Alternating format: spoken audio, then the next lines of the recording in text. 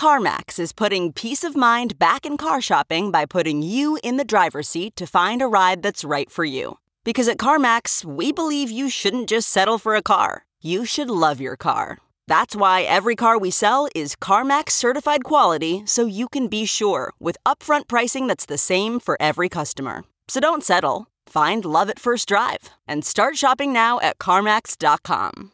CarMax, the way car buying should be. Okay, picture this. It's Friday afternoon when a thought hits you. I can spend another weekend doing the same old whatever, or I can hop into my all-new Hyundai Santa Fe and hit the road. With available H-Track all-wheel drive and 3-row seating, my whole family can head deep into the wild. Conquer the weekend in the all-new Hyundai Santa Fe. Visit HyundaiUSA.com or call 562-314-4603 for more details. Hyundai, there's joy in every journey.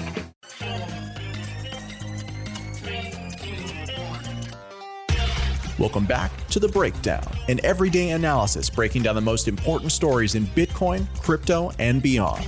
This episode is sponsored by ErisX.com, the Stellar Development Foundation, and Grayscale Digital Large Cap Fund. The Breakdown is produced and distributed by CoinDesk. Here's your host, NLW. Welcome back to The Breakdown. It is Tuesday, May 12th, and today we have something a little bit different and very cool.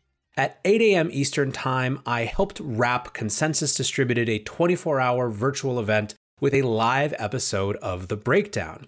The theme was how we future now. It is all about things that are shifting around us in the context of COVID-19, but maybe in just the world at large. And so we had 4 different guests over the course of an hour talking about different domains in which the future was shifting.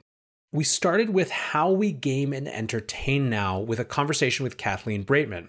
Kathleen was a co-founder at Tezos and is now working on Coast, which is an organization focused on digital and collectible card games. Their first game is called Emergence and has Magic the Gathering Hall of Famers working on it. And we talk about what blockchain can do to help game designers design entire ecosystems and economic systems around their games.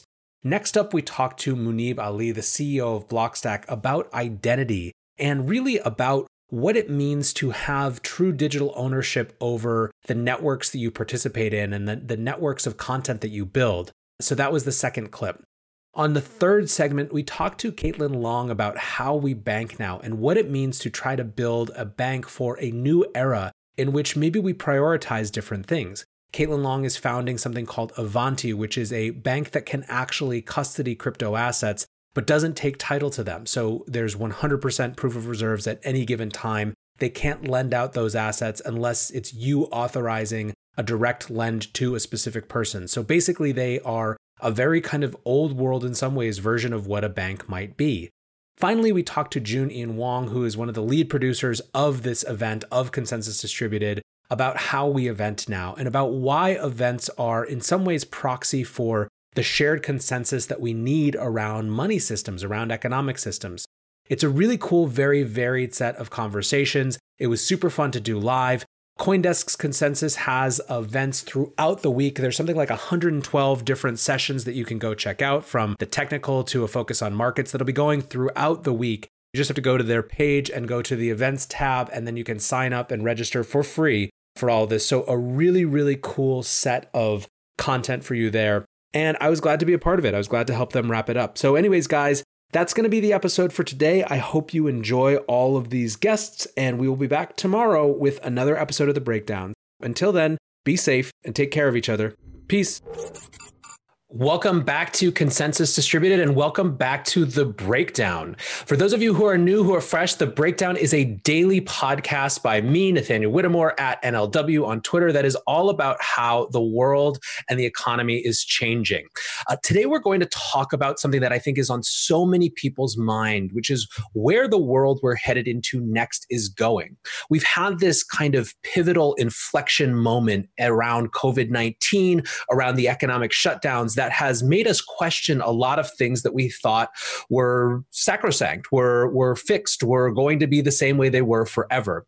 And so what we're going to do on this show is explore what the future looks like across a number of different dimensions. We're going to talk about identity and how the relationship between citizen information and governments works. We're going to talk about banking and the fundamental way in which people can interact with their money. We're going to talk about events, right? This experience that we've all been part of and how coming together might look different in the future. But we're going to start with something that has been particularly important during this time of quarantine, how we game and entertain now. And to do that, I'm joined by Kathleen Breitman. Kathleen Breitman was a founder at Tezos and is now leading a very cool startup focused on bringing blockchain gaming to reality. Kathleen, thanks for hanging out. Thanks for having me, and thanks for the gracious introduction. Sure. Okay. So let's start with the context and how you got from point A to point B. You built a base layer protocol and decided for your next act to focus on a blockchain game studio. What was it about games or the particular type of game that you're building that seemed like such a good fit for the blockchain? Oh, thanks for asking. And no one does any of these things alone, but I do get credit for co-founding the Tezos blockchain, which launched back in 2018. Once the network and the prevailing blockchain kind of got its sea legs in terms of seeing an ecosystem built around it, I began to think like, hey, what's the coolest application that I think could be built that would, be expedient in kind of testing out the virtues of a cryptocurrency. And I think that smart contracts in particular do one thing really, really well. They help people coordinate, and they can facilitate better secondaries markets. And so I wanted to kind of test that thesis out. And I thought that the most broken fully digitized economy would be in gaming, which tend to have like sort of natural areas where people converge and try to coordinate themselves, which sounds like a traditional economy, but has the benefit of not having to interact with the quote unquote real world and have this tight digital loop. It's funny because one of the largest contributors to the Tezos Foundation's 2017 fundraiser was actually a gaming company, and so I had a little bit of a head start in the sense that I was familiar with some of the working theses that this company had when they started to look at a public blockchain as the source of potentially addressing some of the ills in their native economy, but I wasn't super convinced. So I did a little bit of an informal survey of my own, and I looked at the different types of games that exist, and I thought that collectible card games in their digital format suffered the most from, the break between how people understand their analog, economies and games and their digitized models. So at Coase, I like to say that we're not necessarily a gaming studio, but we really focus more on facilitating better secondaries markets. And the way we've decided to choose that is through the production of an original collectible card game, though we're also looking at other aspects of collectible models and trying to create better secondaries markets around them using smart contracts. So it's a bunch of interesting follow-up questions, but for people who aren't familiar, let's take it back to collectible card games because there's a precedent. And a lot of what I just heard from you is that this has to do with trying to bring into digital parallel the analog experience, right? And so in the history of collectible card games has this interesting kind of two-part function where on the one hand, there's players who get these cards and they play games with them and they make decks with them and they do all that stuff. But then there are these markets that form around them. And in fact, the markets have been a lot of how people have gotten interested in this domain, right? NPR doing series about the Black Lotus and Magic the Gathering. So I guess one of the things that's really interesting to me listening to you speak is that the logic for blockchain-based gaming has been kind of argued on a couple different levels. People have talked about both true digital ownership of goods, and they've talked about this idea of making easier secondary markets. So maybe you could speak to, it sounds like for you, the secondary markets piece is really important, but maybe that implicates the first part, true digital ownership by definition. Could you speak a little bit to kind of why that secondary market piece is such an important part of the thesis for games on the blockchain? Yeah, absolutely. And that's a very astute summation of a lot of the ideas that I've had.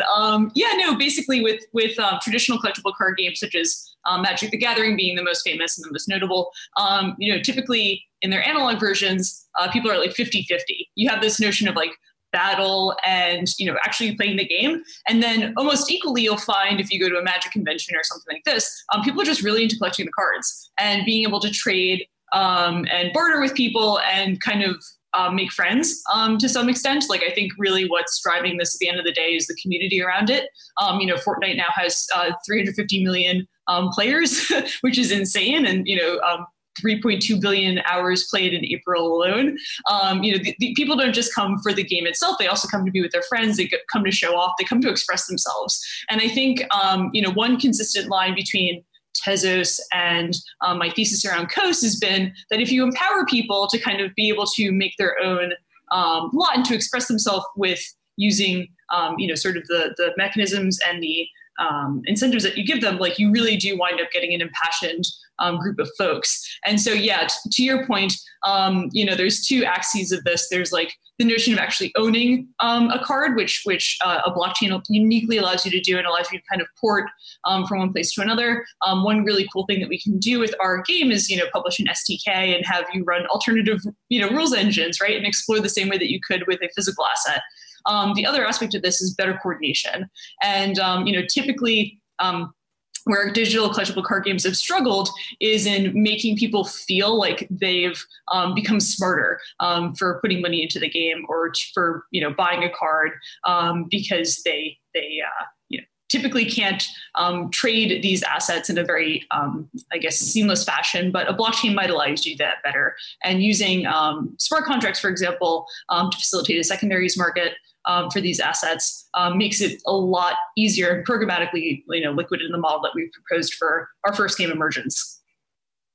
So it's really interesting. I'm going to out myself as a geek here. Obviously, you and I have talked about this in the past, and I started playing Magic in 1994 when I was 10 years old and took a very long break, but then came back to it later in life and have always been interested in the resilience, the resonance, the long-term growth, right? This is a game that's lasted now for 27 years, or longer, which is really unheard of in a lot of game dimensions. And one of the things that's fascinating, if you look at historical antecedents in that ecosystem, is the way in which the simple fact of it being this card game, right, with physical things, is that the community of people around it have invented a huge number of the most important parts of the ecosystem now, right? Wizards of the Coast, which is the company that publishes Magic, has said numerous times that one of the formats, so there's multiple ways to play Magic the Gathering, and one of the formats that is most popular, perhaps the most popular, is called Commander, which was invented by judges and later became kind of pretty much one of the biggest moneymakers for this company.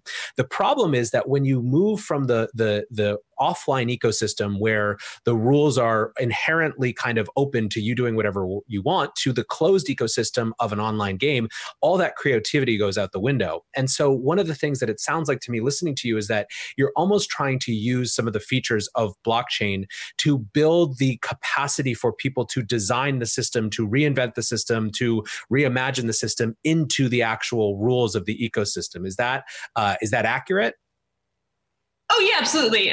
You're picking up exactly what I'm putting down. I think it comes from one thing that Hasbro does really, really well in the context of Magic the Gathering. It has a tremendous amount of humility towards the people who constitute its core demographic. Like, it has a lot of reference for its end users, and they've really preserved the Magic the Gathering brand by listening to the community and working largely in tandem with them. And so, Hasbro gets the benefit of being able to publish new cards and to kind of add to this ecosystem, facilitate tournaments, so on and so forth.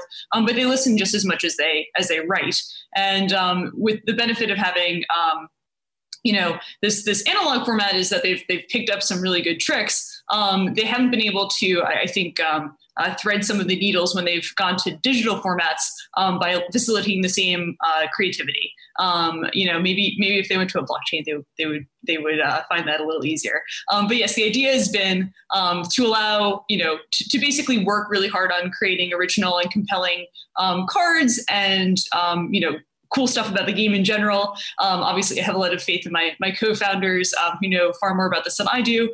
But the main concession that we want to make, and the main relationship we want to have with people who play the game is to facilitate the type of creativity and self-expression that Magic and other CCGs were able to do seamlessly in the physical world, but to add on better economics through the use of a public blockchain to coordinate with the second part of this, which is the facilitation of moving assets around in the game.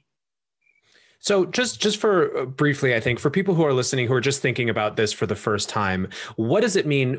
How does a blockchain mediate for real asset ownership, and how does that allow for formal secondary markets to develop? Because I think that's a missing point, right? Like, what's different about a card in one of your games versus a card in Magic the Gathering Online or Hearthstone, for example? Oh yeah, sure. So basically, I suppose when these games were digitized or brought to the fore, they did so using a sort of free to play model. Basically you would grind and complete tasks in order to earn credit towards purchasing assets in this game. Largely, the publishers of these games have restricted the movement of these assets once they are seized or purchased or whatever in the game, and so consequently, you have a massive tax on any sort of creativity. You have a strong incentive to be very conservative in how you express yourself with these I suppose strategies, because you can't opt in and out of a card as easily because there's really no secondary use market, or if there is one, it's taxed in the order of like 70% on the value of the card from when it was purchased. Got it. So with your game, basically, you officially make it easier for people to actually, that once they get a card, it's their asset. They can do whatever they want with it. And that's sort of not just enabled, but supported or encouraged.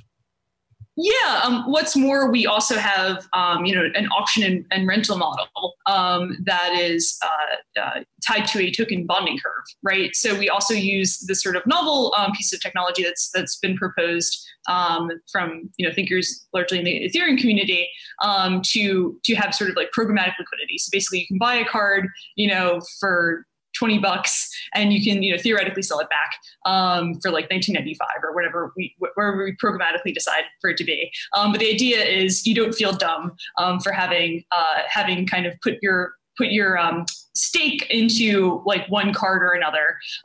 You have the assurance that you can kind of experiment and move around freely. And we think that that's really going to be appealing and actually addressing a huge problem in the digital space for these types of games. Well, it's interesting. So bonding curves are one of these constructs that people hear about, and it seems kind of like the peak of theoretical, but not applicable to the real world, or maybe like a solution in search of a problem. But when we spoke previously, one of your co-founders, Zvi Mowshowitz, who's a Magic Hall of Famer and is widely known as one of the most interesting thinkers in the history of the game, had basically come to a structure, something like a token bonding curve, without knowing that was what it was called, right? Yes, Zvi is a genius, and so no one is surprised that he would independently come up with all these ideas and many more in the beautiful space that is his mind, which is pure and brilliant as it is. But yeah, no, Zvi is not just a professional Magic the Gathering player. He also actually has a background in financial economics, and so what I really like about Zvi's background is, if you're going to be introducing a marketplace into some place that typically hasn't had a free marketplace, you need a sort of way of thinking that's very adversarial. And Nathaniel, you would know more than most people who are probably tuning into this, that Zvi is sort of famous in Magic circles for being just a ferocious competitor and thinking 15 steps ahead of everyone else who's around him. So I feel like I'm in good hands on the design of the economic model and system, though obviously the proof will be in the pudding, once we hopefully launch. So yeah. Okay, so let's zoom out a little bit. You mentioned Fortnite, you mentioned community happening. How have you seen COVID-19 and these economic shutdowns shifted or accelerated our conversations around gaming and entertainment and community and what it all means? Yeah, I mean, the sad part is that many people are stuck at home. A lot of people are I guess looking into ways to preoccupy themselves that are wholesome and nice, and kind of take away from the dreariness that is the world right now. And so, at least in the context of paying attention to collectible card games as a genre, there's been a bit of a resurgence in tabletop games and these types of formats. And so I suppose it ties back to community. It ties back to like feeling human again. I think gaming has always been like a social network in some ways if you're part of something sufficiently big and interesting. But what's nice about the internet is it can give you a reprieve from the rather depressing situation that we're all facing right now, and it gives you just something to talk about other than fake news articles on Facebook or whatever people do on social network these days. Yeah, well, it's interesting too, because even going back right from the beginning, when you're talking about the design of this game, which your first game is called Emergence, right? I don't think we even mentioned that. It really is, you're designing an entire ecosystem, right? You're designing an entire economy that happens to be anchored by a set of assets, a set of cards, and a set of rules that dictate gameplay. But you really have to think about the design of the whole ecosystem. And it reminds me of how one of the things that we've seen is Fortnite, for example, moving into this variety of other different experiences, right? So Fortnite ceases to be just a game, a battle royale game, and instead becomes a whole set of things where you can take your avatar, you can take your character into this virtual space, into this shared virtual space, and do interesting things, right? And so we've seen concerts, we saw Marshmello before the crisis, we saw Travis Scott during it, but now I think that they just release a new world, I think, or a new plane. I'm not actually that super familiar with Fortnite and how it's organized, but they introduce an area that's not for guns at all, right? It's for literally like hanging out, and I just wonder how much this time is going to provide kind of the accelerant for people to think about these virtual spaces in a different way. Yeah. I explicitly didn't want to get involved in anything that was sort of an RPG because effectively you're running a movie studio, and I just don't have enough money on hand to play that game.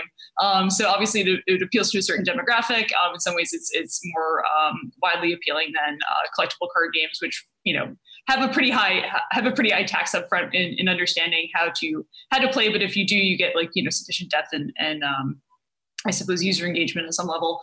But yeah, no, I think sort of breaking this down and giving people a forum where they can have the sort of collective experiences that we, a few generations back would often have through kind of television and more traditional means, is kind of like the 21st century, watching the man, walk on the moon type of thing that everyone can kind of reference together, and having these like shared experiences, like the massive Travis Scott concert in Fortnite, right? And it's kind of nice that we're able to have that as a society again. So by way of wrapping up, just kind of one more ponderous question, I guess. What's one thing, when you look at the reality of entertainment or gaming in the time of these COVID-19 shutdowns, what's one thing that you think will go away, maybe retreat and go back to normal, some experience that people have or some way that people are acting? And what's one thing that's a more permanent change about how we think about entertainment or gaming? That's a great question. And I wish I had more conviction in my answer, but I guess I'll just kind of back into the more milquetoast observation that I think people didn't think of games as social networks as much anymore, because there are, basically social networks like Twitter and Facebook that have come to the fore over the last few years. I think games are kind of a unique opportunity to bring back a more wholesome version where, your interactions aren't solely expressing your opinion. It's also like going through problems together.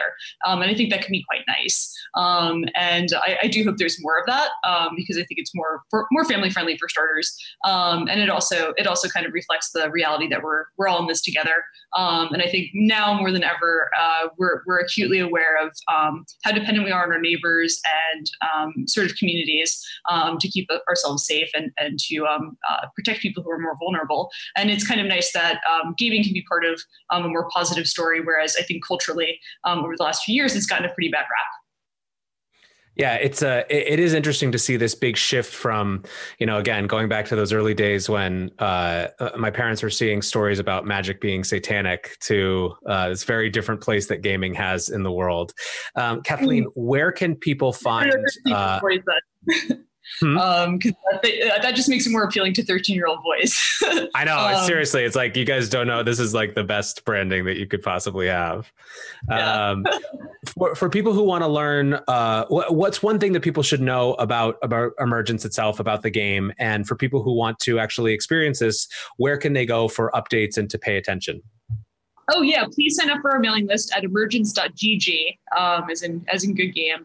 And if you want to learn more about the philosophy behind it, so on and so forth, you can visit our main company website, which is coa.se. So Coase is in the economist Ronald.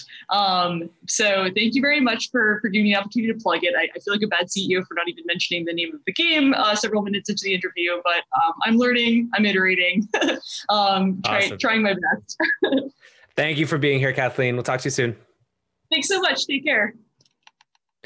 All right. So from the world of gaming and entertainment to a world which is in some ways overlapping, because I think identity overlaps with everything.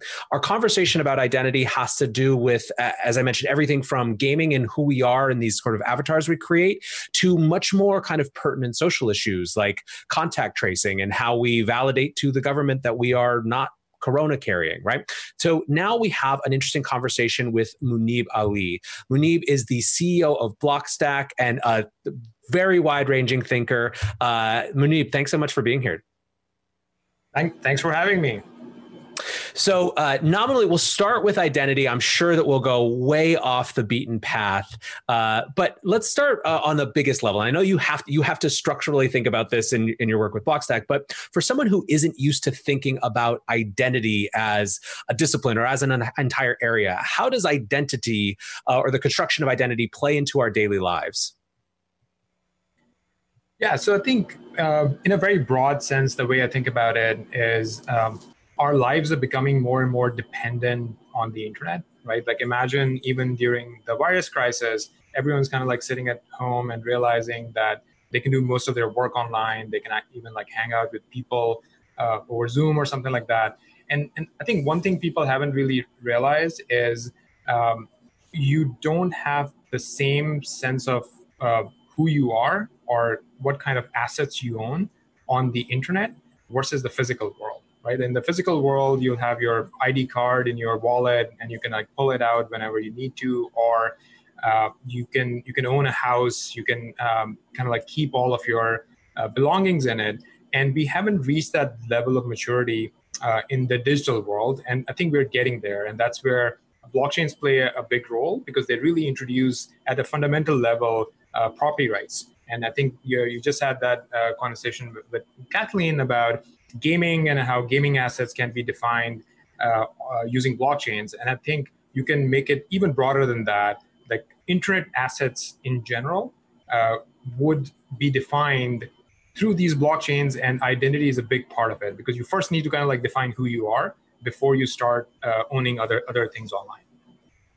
Yes, I think this property rights piece is, it's interesting. The conversation around identity especially for folks who just start to think about it, it seems super abstract, right? It seems like this set of things that you haven't really thought about, but then they're also so intrinsic, so obvious, right? So you brought up the concept of property rights. And so the idea of a property right, like if you own something, well, who is the you that owns that thing? That's what the kind of identity mechanism is. That's what you were bringing up in the context of blockchains. Outside of gaming digital assets, what are the other types of digital assets where those property rights matter, and how does blockchain solve for that? Yeah, I think some of these examples are like right in front of us, but it takes a little while to realize it. Let's take Naval for example, right? Naval, the handle on Twitter. I mean, it's in some ways it's an internet property. It's very valuable. It might be worth a lot more than other distribution channels or even brands that exist on the internet. But right now, like it's basically just an entry in a database on Twitter somewhere. And it's entirely possible for someone like Naval or others to directly be owners of their own assets. And such assets are going to become more and more important, even from an economic perspective. right? Like more and more people are now making a living online, right? So if you're, it's a little bit like, when people realize that they could rent out their house on Airbnb and start making money off it. Now convert that into something digital. Like let's say you have a skill online, or you have a reputation online, or you're trying to monetize your attention, and all of these things will be linked back to your identity and who you are. And those things, there would be like real dollar values on some of these things, because these are your real assets, right? The private keys that owns a username like Naval, there's a real dollar value to that internet asset. Well, so the Naval example is a really interesting one, because we've come up in this paradigm where basically when Web 2 came about, when social networks came about, we were kind of sharecroppers on someone else's digital property, right? We were allowed to accumulate audience on the basis of having interesting things to say or figuring out the rules of the system in terms of what was, the algorithm was going to promote. But we were allowed to use that territory, right? The audience that we built, so long as we continued to play by that set of rules, and so long as the system or the kind of the property holders didn't actually change what they wanted the system to be. This has led to issues around, or questions of deplatforming and all these sort of things, where we realize that we're actually just kind of renting the space that we have. And the interesting paradigm shift that is, I think, the potential that gets a lot of folks in blockchain exciting is Naval has the followers that he has because they're uniquely interested in his insights, and it would be a shame for all of a sudden all those people, all of that energy to just dissipate into thin air because of a seemingly arbitrary decision on the part of the platform. What if you could design something different? Now, the way that I think most people have tackled that question right now, I think you see it in the shift to email, right? This radical shift to holding email lists, which can be easily exported to CSVs. But you've seen experiments, I'm sure, on Blockstack and through other protocols. Do you think that it's possible that we actually have this different type of social networks, different types of social channels where you actually own the audience that you build, or at least the distribution channel to those audiences? Yeah, I think this is a very important point. Anyone who is basically a content producer online, they realize the importance of distribution channels, right? I think Twitter recently did a very small experiment where they slowed down the distribution rate of tweets. That's I think my guess that's what they did. So what would happen is that you're actually getting less impressions early on. And it felt a little bit like, someone has muted you, right? Like you might have like 50,000 followers, but only 500 people are even seeing your message in the initial hours or so. And I think there was a reaction to it. And moments like these, they make you feel as if like you have no control over your own content and your own distribution. And in my case, like, I just like randomly blab on Twitter, or sometimes I post about Blockstack. But for some people, like that's their livelihood. Like they're content creators on YouTube, or they have these distribution channels where their monthly salary actually comes from those distribution channels. And if you cut them off, it's a very devastating situation for them. And I think that this is a fundamental issue where we're moving more and more in the direction of like digitized lives. More and more people are information workers, and at the same time, we're missing this fundamental layer of owning your own distribution channels. Basically, having the similar structure to what exists in the physical world in many ways. It's not really there. I think the analogy would be that we are all kind of like, there's some feudal lords, and we all kind of like work for them. And at the whim of someone, they can take something away from us, or kind of like redistribute it somewhere else. And it makes everyone feel uneasy.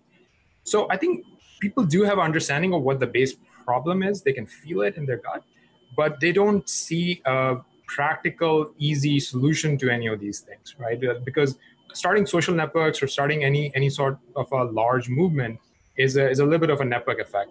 I'm pretty sure that most people on crypto Twitter, they realize at a fundamental level, like what kind of problems we're talking about, but we haven't seen a crypto Twitter emerge because everyone just wants to be where everybody else is. And I think somehow there could be some clever hacks around these initial network effects problems. Like, for example, you could potentially just extend the Twitter protocol in a decentralized way. So you can like bootstrap the existing system to be able to launch something else. And I think there might be some interesting experiments, even on top of Blockstack, that we might see in the coming months.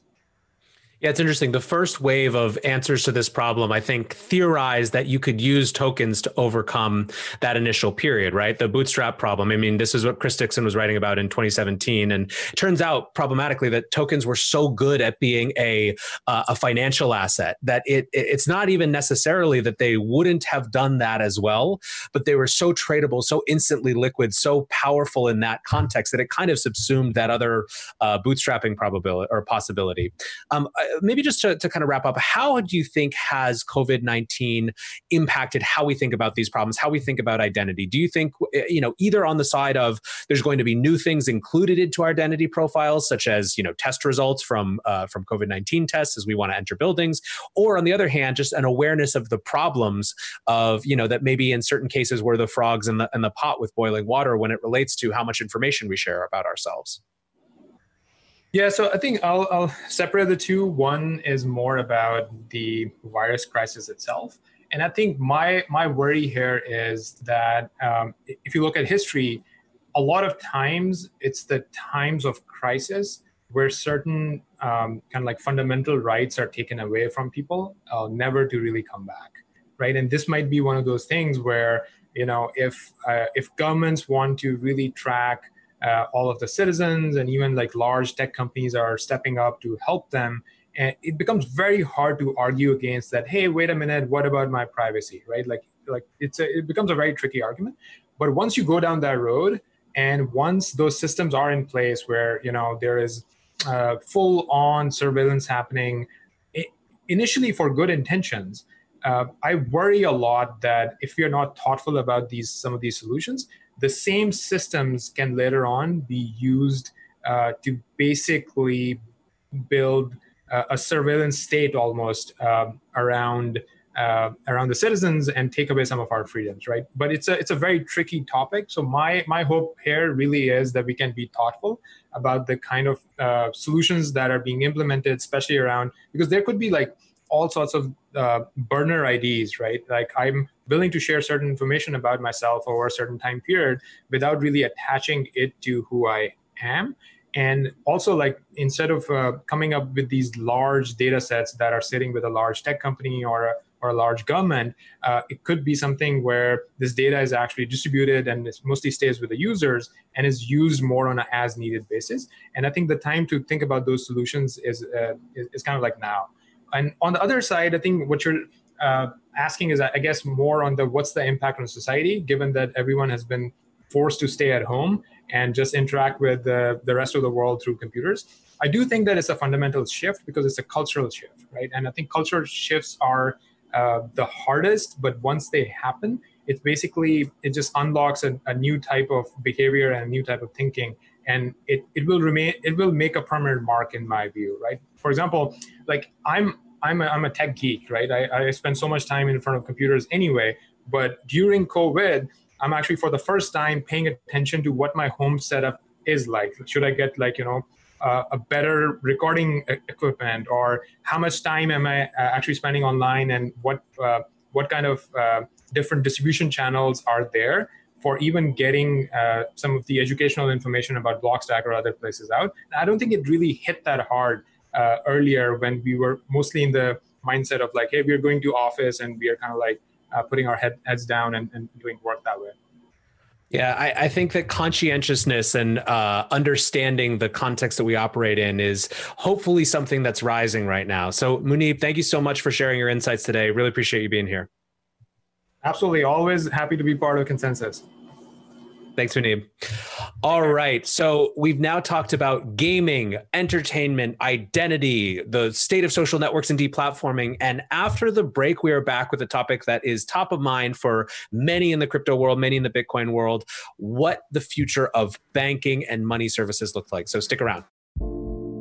Support for this podcast and this message come from ErisX. With ErisX, you can trade spot and regulated futures on cryptocurrencies through a licensed U.S.-based exchange. ErisX believes in fair access for all. Sign up today to take advantage of zero fees and learn more at erisx.com/consensus. This episode is also sponsored by the Stellar Foundation. The Stellar Network connects your business to the global financial infrastructure, whether you're looking to power a payment application or issue digital assets like stablecoins or digital dollars. Stellar is easy to learn and fast to implement. Start your journey today at stellar.org/Coindesk. Our final sponsor is Grayscale Digital Large Cap Fund. In times like these, diversification is key. Consider Grayscale Digital Large Cap Fund, ticker symbol GDLC.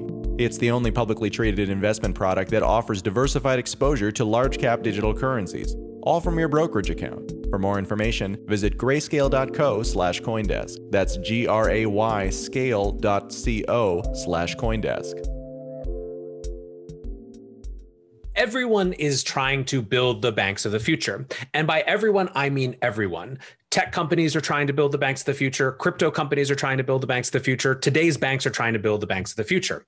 But for one new Bitcoin and digital asset bank, the question goes far beyond the digital experience that I think is the end of a lot of those conversations. I'm joined by Caitlin Long, a 22-year Wall Street veteran and founder and CEO of Avanti. Caitlin, thanks for hanging out. Hey, good morning, good afternoon, good evening, wherever you are in the world. It's nice to be with you.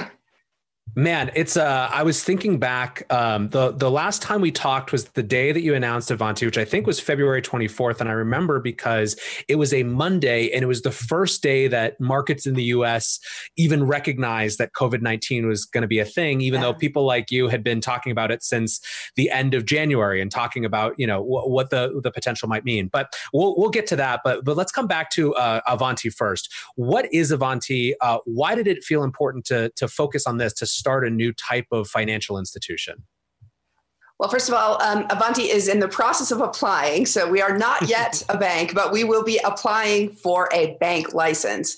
And that's what's new and different. It will be the first truly natively crypto industry owned bank that will be serving exclusively the crypto industry. And it will be a chartered bank assuming we do get our charter, with a Fed master account. That's the real aha of this, is that there are no banks in the US that are allowed to custody crypto assets because they're being blocked by their existing regulators. And the exchanges and custodians that do custody crypto assets do not have direct access to the Fed. So here's the aha. It is not possible to do delivery versus payment, atomic swap, et cetera, against a digital asset and a dollar, but Avanti will be able to bring that to the US market for the first time, assuming we get our charter. Yeah, so it's really interesting. Like I said at the top of this, everyone's trying to reinvent banks in some way or another, but I think a lot of those things have to do with simplifying user experiences, right? Trying to kind of cater to the most basic kind of day in, day out functions, where you guys are kind of designing from the ground up for a new type of ecosystem, a new type of asset. And I know that one of the things that makes you different is that you and Avanti and the state of Wyoming, where you're based, have a pretty different set of beliefs about issues like property rights and reserves than today's financial institutions. Can you speak a little bit to just how you actually think differently, what the different belief set is, even beyond just the assets themselves? Well, it's a belief set that is consistent with the core philosophy of crypto, that individuals should be able to have a direct property right in their financial assets. It doesn't exist in traditional financial assets today.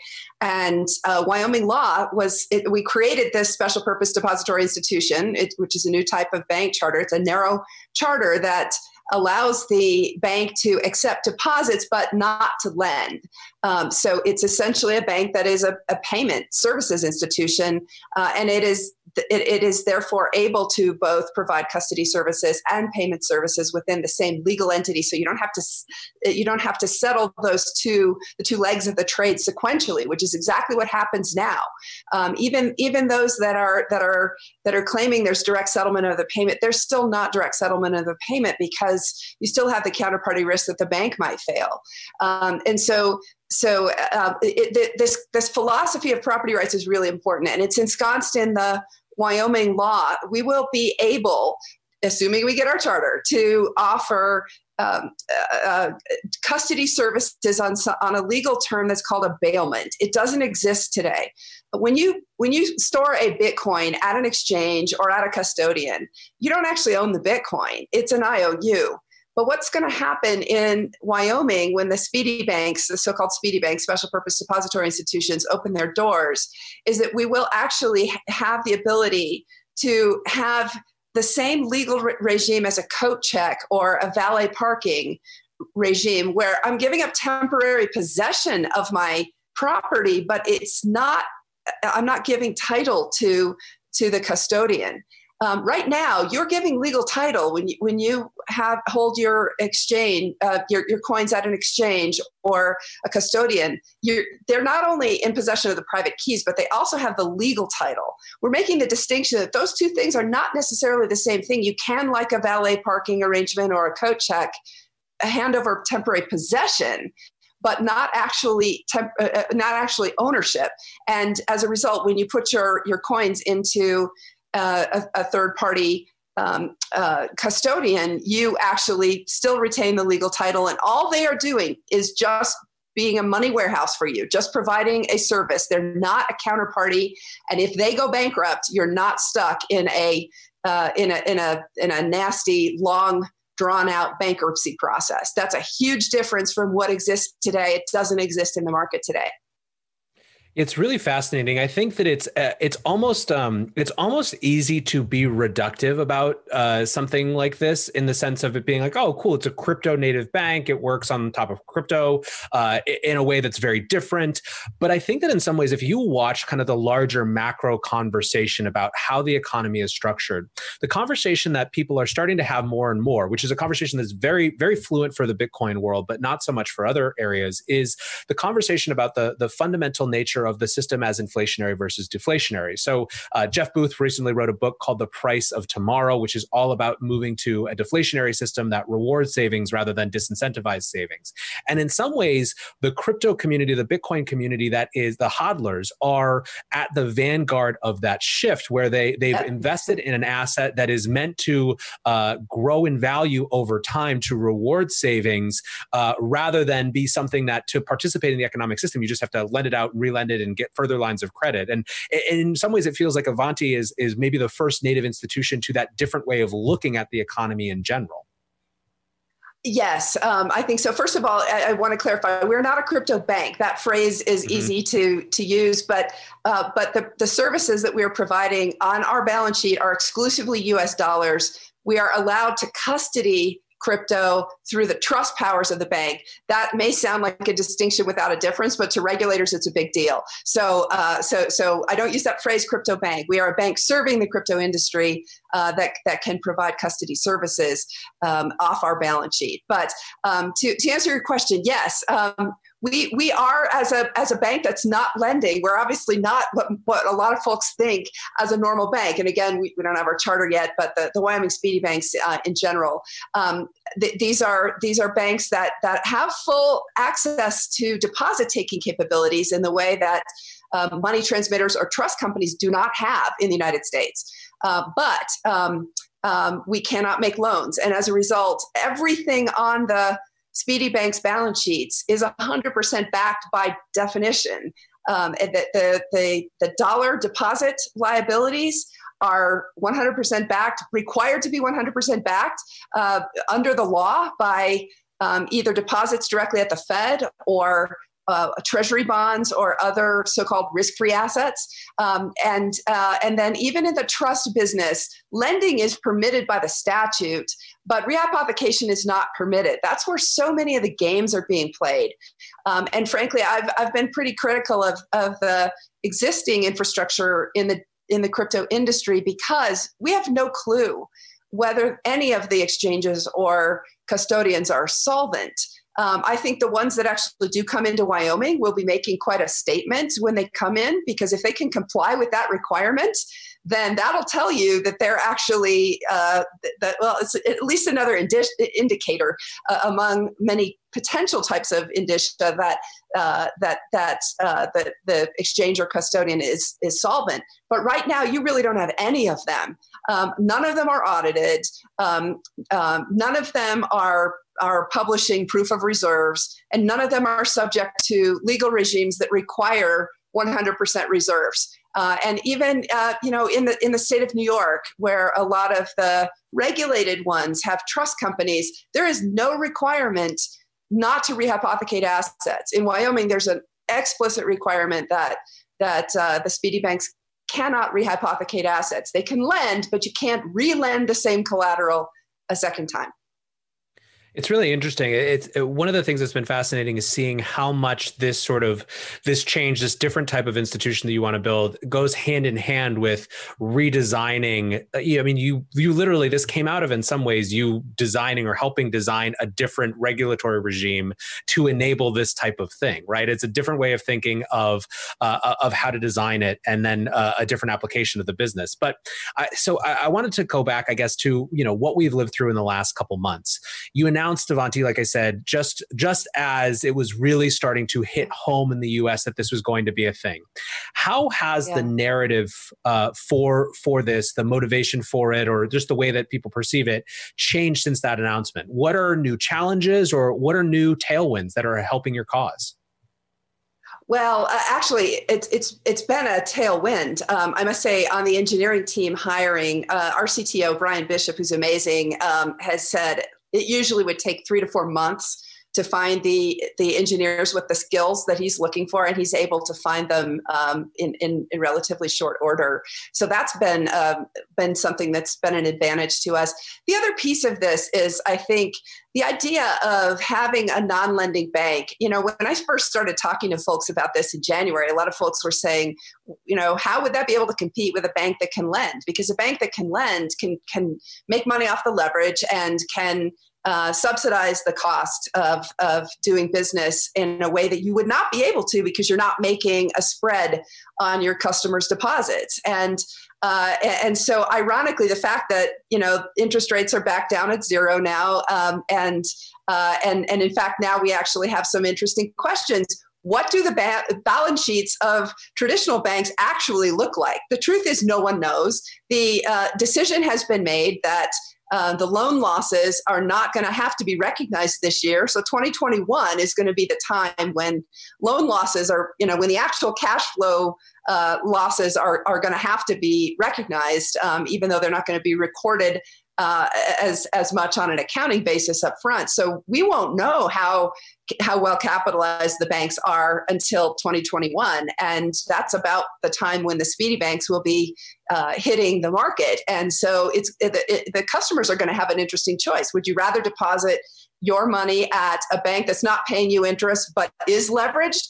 Or would you rather deposit your money at a bank that's not paying you interest but isn't leveraged? That's a pretty, in my view, pretty easy choice. Hey, I want to go back to the point on lending, because I may have confused folks when I talked about the no rehypothecation, because yes, a speedy bank can lend, but it's a non-lending bank, and that may seem like a logical contradiction. Here's the difference, and it comes down to the fact that the crypto custody business is done out of the trust department of the bank. It's not lending for the bank's own balance sheet. So a customer can direct that its deposited crypto be lent out to a willing lender, but the lender will not be the bank itself. So essentially all the bank is doing is basically just providing a marketplace to match borrowers and lenders. We don't intend to have a lending product up and running immediately. I'm laying out, though, that the statute in Wyoming does permit that. Wanted to make that clear just in case. I was assuming there'll be Twitter questions about that. Wait a minute, how do you lend out of a non-lending bank? So hopefully now I answered it. Yeah, sure. It sounds like it all comes back to the same principle of your money, like the property rights, like the assets that you deposit with us are your assets, and we help you do things with them, but we don't take the title to them. So, but well maybe I'll a last question to wrap us up. Do you think the country is ready for this fundamentally different conversation about money and banking, or at least more ready maybe than we were before this crisis hit? Oh, yes. I think actually one of the things that a lot of folks have been talking about and leading up to the halving is how many of their friends and family have been asking them, about Bitcoin for the first time. Now, it's been in the news in part because of the halving. I get that, but I actually think that it's not as much in the news as it was, in the prior halving and the prior soft fork, and the bull market. Obviously, this is different. It's a different level of conversation with folks, and the other piece of this is the institutional interest. When Paul Tudor Jones came out and said that he's got 1% to 2% of his portfolio in Bitcoin. Wait till you see what happens with institutions. There are more coming. We will have some announcements. Avanti is an institutionally focused bank, or will be, assuming we get our charter. And we're very focused on bringing in a new type of investor who hasn't been in this asset class before, in large part because the services around the asset class, the infrastructure that's been built, was built for a retail customer base, and it's not up to par on institutional standards. If you just go look at the legal terms and conditions, some of them are just a joke. And institutional attorneys for the buy side, for big pension funds, big foundations, big endowments, sovereign wealth funds, right? I'm not talking about hedge funds. Hedge funds are known to take more risk and hopefully have higher reward.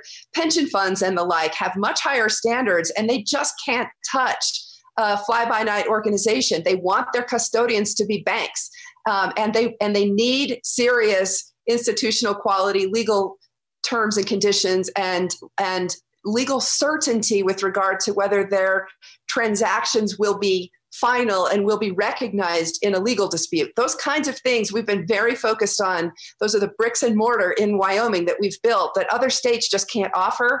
And so I think the fact that we will hopefully now have an institutional custody bank that can custody crypto and have direct access to the Fed and service institutions with the standards that they require, that is likely to bring in big institutional money. And we're seeing it step by step by step. And that's what's different. It's not just the friends and family, it's also the big institutions. Well, it's going to be super exciting to watch. I wish you nothing but luck, Caitlin. I'm sure I'll talk to you again soon.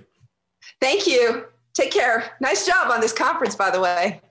Yeah, well, speaking of, that's a perfect segue. So we're wrapping up the end of the first phase. I mean, this conference is going on all weekend. There's a million other tracks. We'll talk about that at the top of the show or the end of the show. But we're kind of coming to the close of the 24-hour nonstop virtual event. The team who put this together knew as soon as it became clear that New York Blockchain Week and Consensus were going to have to shift, that they were going to have to reimagine something. So to wrap this up, I'm joined by Jun-Ian Wong, who is one of the lead producers on this event, who's been with Consensus for a long time, doing this event, thinking through this event. And I want to actually kind of just get into how I want to put this in a historical perspective, basically. So, June, let's go back to the beginning. What were the first CoinDesk Consensus events that you worked on? And maybe how did it even come about as an institution? Yeah, sure. So, we started Consensus back in 2015, which makes it this year the 6th edition. Although it feels far longer than that, I guess, crypto time is much quicker than human time. We started in 2015, really on a shoestring. You'll recall that that was the year Bitcoin had a big run up and a subsequent run down. And so, the markets were not very frothy, and there wasn't actually that much interest or hype around cryptocurrencies, right? This was one of those times when, again, the obituary for Bitcoin was being written. And so we really did it as a response to the fact that up until that point, there had been a big annual conference put on by the Bitcoin Foundation. And that year, there wasn't one. And so we really tried to fill that gap a little bit. And we thought, how can we create a platform for people to meet that reflects the diversity of fields that cryptocurrency and blockchain is, right? It's not enough to just get, say, software developers in a room. You have to get the software developers and the economists and the whales and the day traders, all of these people, the regulators, all of these people in the room for this thing to really work. And so that was the thinking behind the first Consensus. And it turned out that people were looking for this kind of diverse space. And it turned out that CoinDesk was the entity that could convene all of these different, very hard to convene groups. So take us through. I know the events grew in size precipitously alongside the industry. 2018 was crazy, right? I mean, that was notable. That's where a lot of people started kind of had their first consensus experience. It's one of the craziest, most overcrowded, overwhelming, but really exciting things ever. Was that a high point, a low point, or a both on the consensus journey? So I'll caveat that by saying, so I started Consensus back in 2015, but 2018, I attended it as an attendee, right? I had left CoinDesk. I was a reporter with Quartz. I attended that like any normal attendee. From my perspective that year, I thought it was kind of the perfect encapsulation of the industry, right? It was a perfect proxy for what was going on in the markets, how people viewed the whole space. It was crazy. It was wild. People were parking Lambos outside. In my view, it was a highlight, really. Yeah. No, I think that's a great way to put it. Okay, so when you think about when you guys switched to this move to virtual, what was most important to preserve about the offline experience versus what had to be rethought? Yeah, I'm just thinking back to the Soft Money show I hosted earlier with Annalise Milano, and we were talking about a lot of these issues, right? What makes money money? This is a multi-century, multi-thousands of years debate, right? Is money valuable because of the thing it is made of, right? The metal ore that is dug out of the ground, like gold, or is it valuable because of the credit value theory of money, which says it's as good as the other person's word, right? And I think this is where events in particular, and in our industry in particular, play such a pivotal role, because what is a new form of money except for the social consensus around what that new form of money should be, right?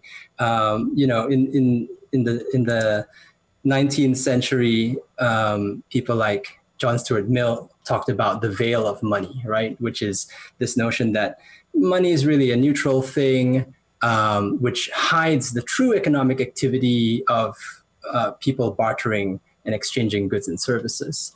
And then down the line, people thought, well, actually, maybe money isn't that neutral. Like, money has its own agency, right? And this is the notion that people like Robert Shiller put in place, which I think you'll agree with, this notion of narrative economics.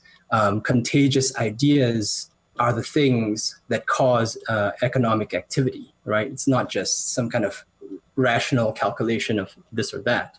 And so putting all of those things in context, money is a deeply social activity, and conferences are, one manifestation of this attempt for everyone to agree on what this money thing is. So for us, really, this social dimension, this sort of Schelling point for the industry was critical, right? We needed to make a thing that was big enough to be seen across the internet and big enough that lots of people could convene, coalesce, and try and form some kind of consensus based on, Brownian motion.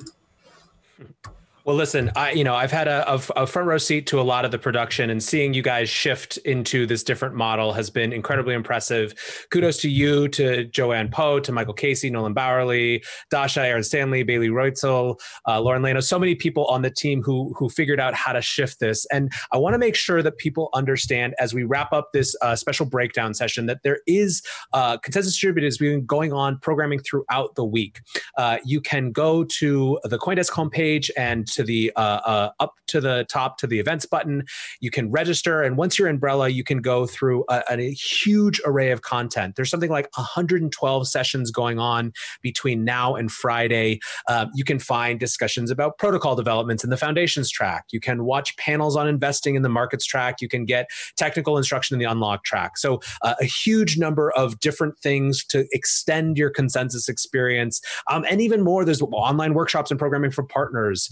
the World Economic Forum, the IEEE, the Oxford University. So, and I guess the last piece is there's actually even networking through this platform. So you guys have left no detail unturned. I'm super impressed. And June, thanks so much for hanging out. And to the whole team, again, congrats. Thanks so much, Nihal. If I may also call out the great work of Stephanie, Rio, and Peter Boards, helping to keep the trains running on time behind the scenes.